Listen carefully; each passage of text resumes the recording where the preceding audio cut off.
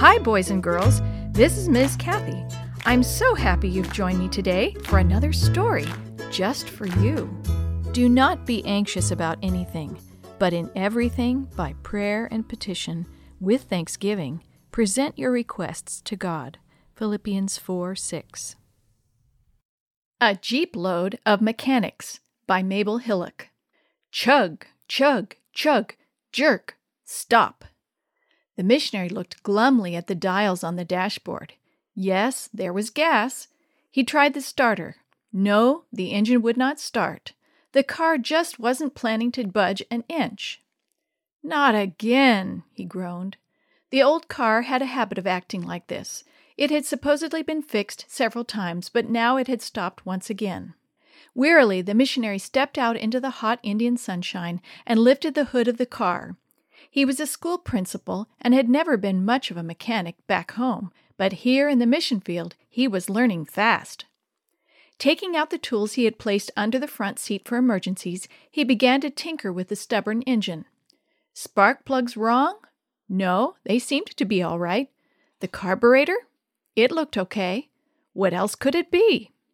The missionary worked on, his once white shirt getting greasier and his hands getting grimier by the minute.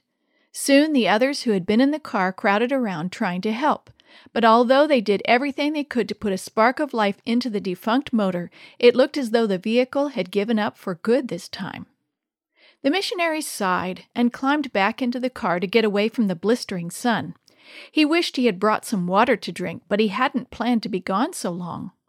It had all started several months before, when the missionary had returned home from a committee meeting. They agreed to let us build a new duplex for our Indian teachers, he had told his wife. And so after many long sessions with paper, pencil, and contractors, the work had finally begun.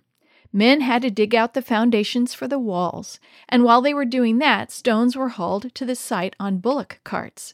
Sand had to be dug from the riverbed behind the boys' dormitory and sifted, and permits had to be secured for everything, permits for stones, permits for sand, and permits for cement. The missionary made seemingly endless trips for this, that, and the other. Now it was bricks that were needed, but there were no bricks to be found near the school. It was Diwali season, comparable to Christmas and New Year in other countries, and no one would be making bricks until after Diwali, which lasted nearly a month. Finally, someone told the missionary of a brickyard several miles away where he could buy the bricks he so badly needed.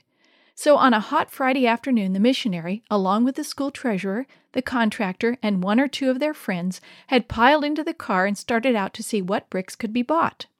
But now they were having car trouble. They hadn't even reached the brickyard yet, and the precious Friday afternoon hours were slipping away.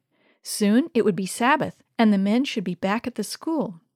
The missionary closed his eyes and silently prayed, "Dear Lord, please help us. You know I want to be home before sundown, and I can't get this car to go. There isn't much traffic on this lonely road, and no one I can turn to for help except you. Please make this car run." He tried the starter again.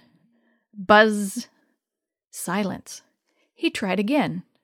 Another buzz. More silence. The missionary leaned against the door and tried to figure out what he should do. He could walk several miles to find a mechanic, or perhaps one of the few passing trucks would tow. Suddenly, there was the roar of a motor, then the screeching of brakes as a jeep pulled up beside them. The missionary looked up to see men jumping out of the vehicle and walking toward him. How so many men could come out of one jeep amazed him. "Are you having difficulty with your car?" one of them asked. "May we help you? We are all mechanics on our way to a convention." With a whole jeepload of mechanics, it didn't take long to find and fix the problem. Soon both car and jeep were on their way again.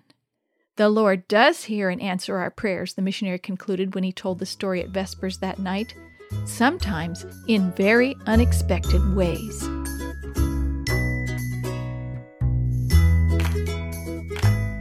The story you have heard today is from God's Greatest Stories, written by various authors and compiled by Randy Fischel, and used with permission from the Pacific Press Publishing Association.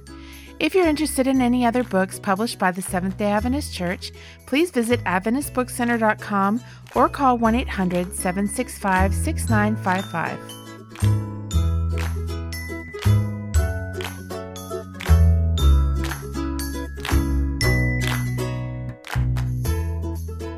This podcast is a production of the Carolina Conference of the Seventh-day Adventist Church.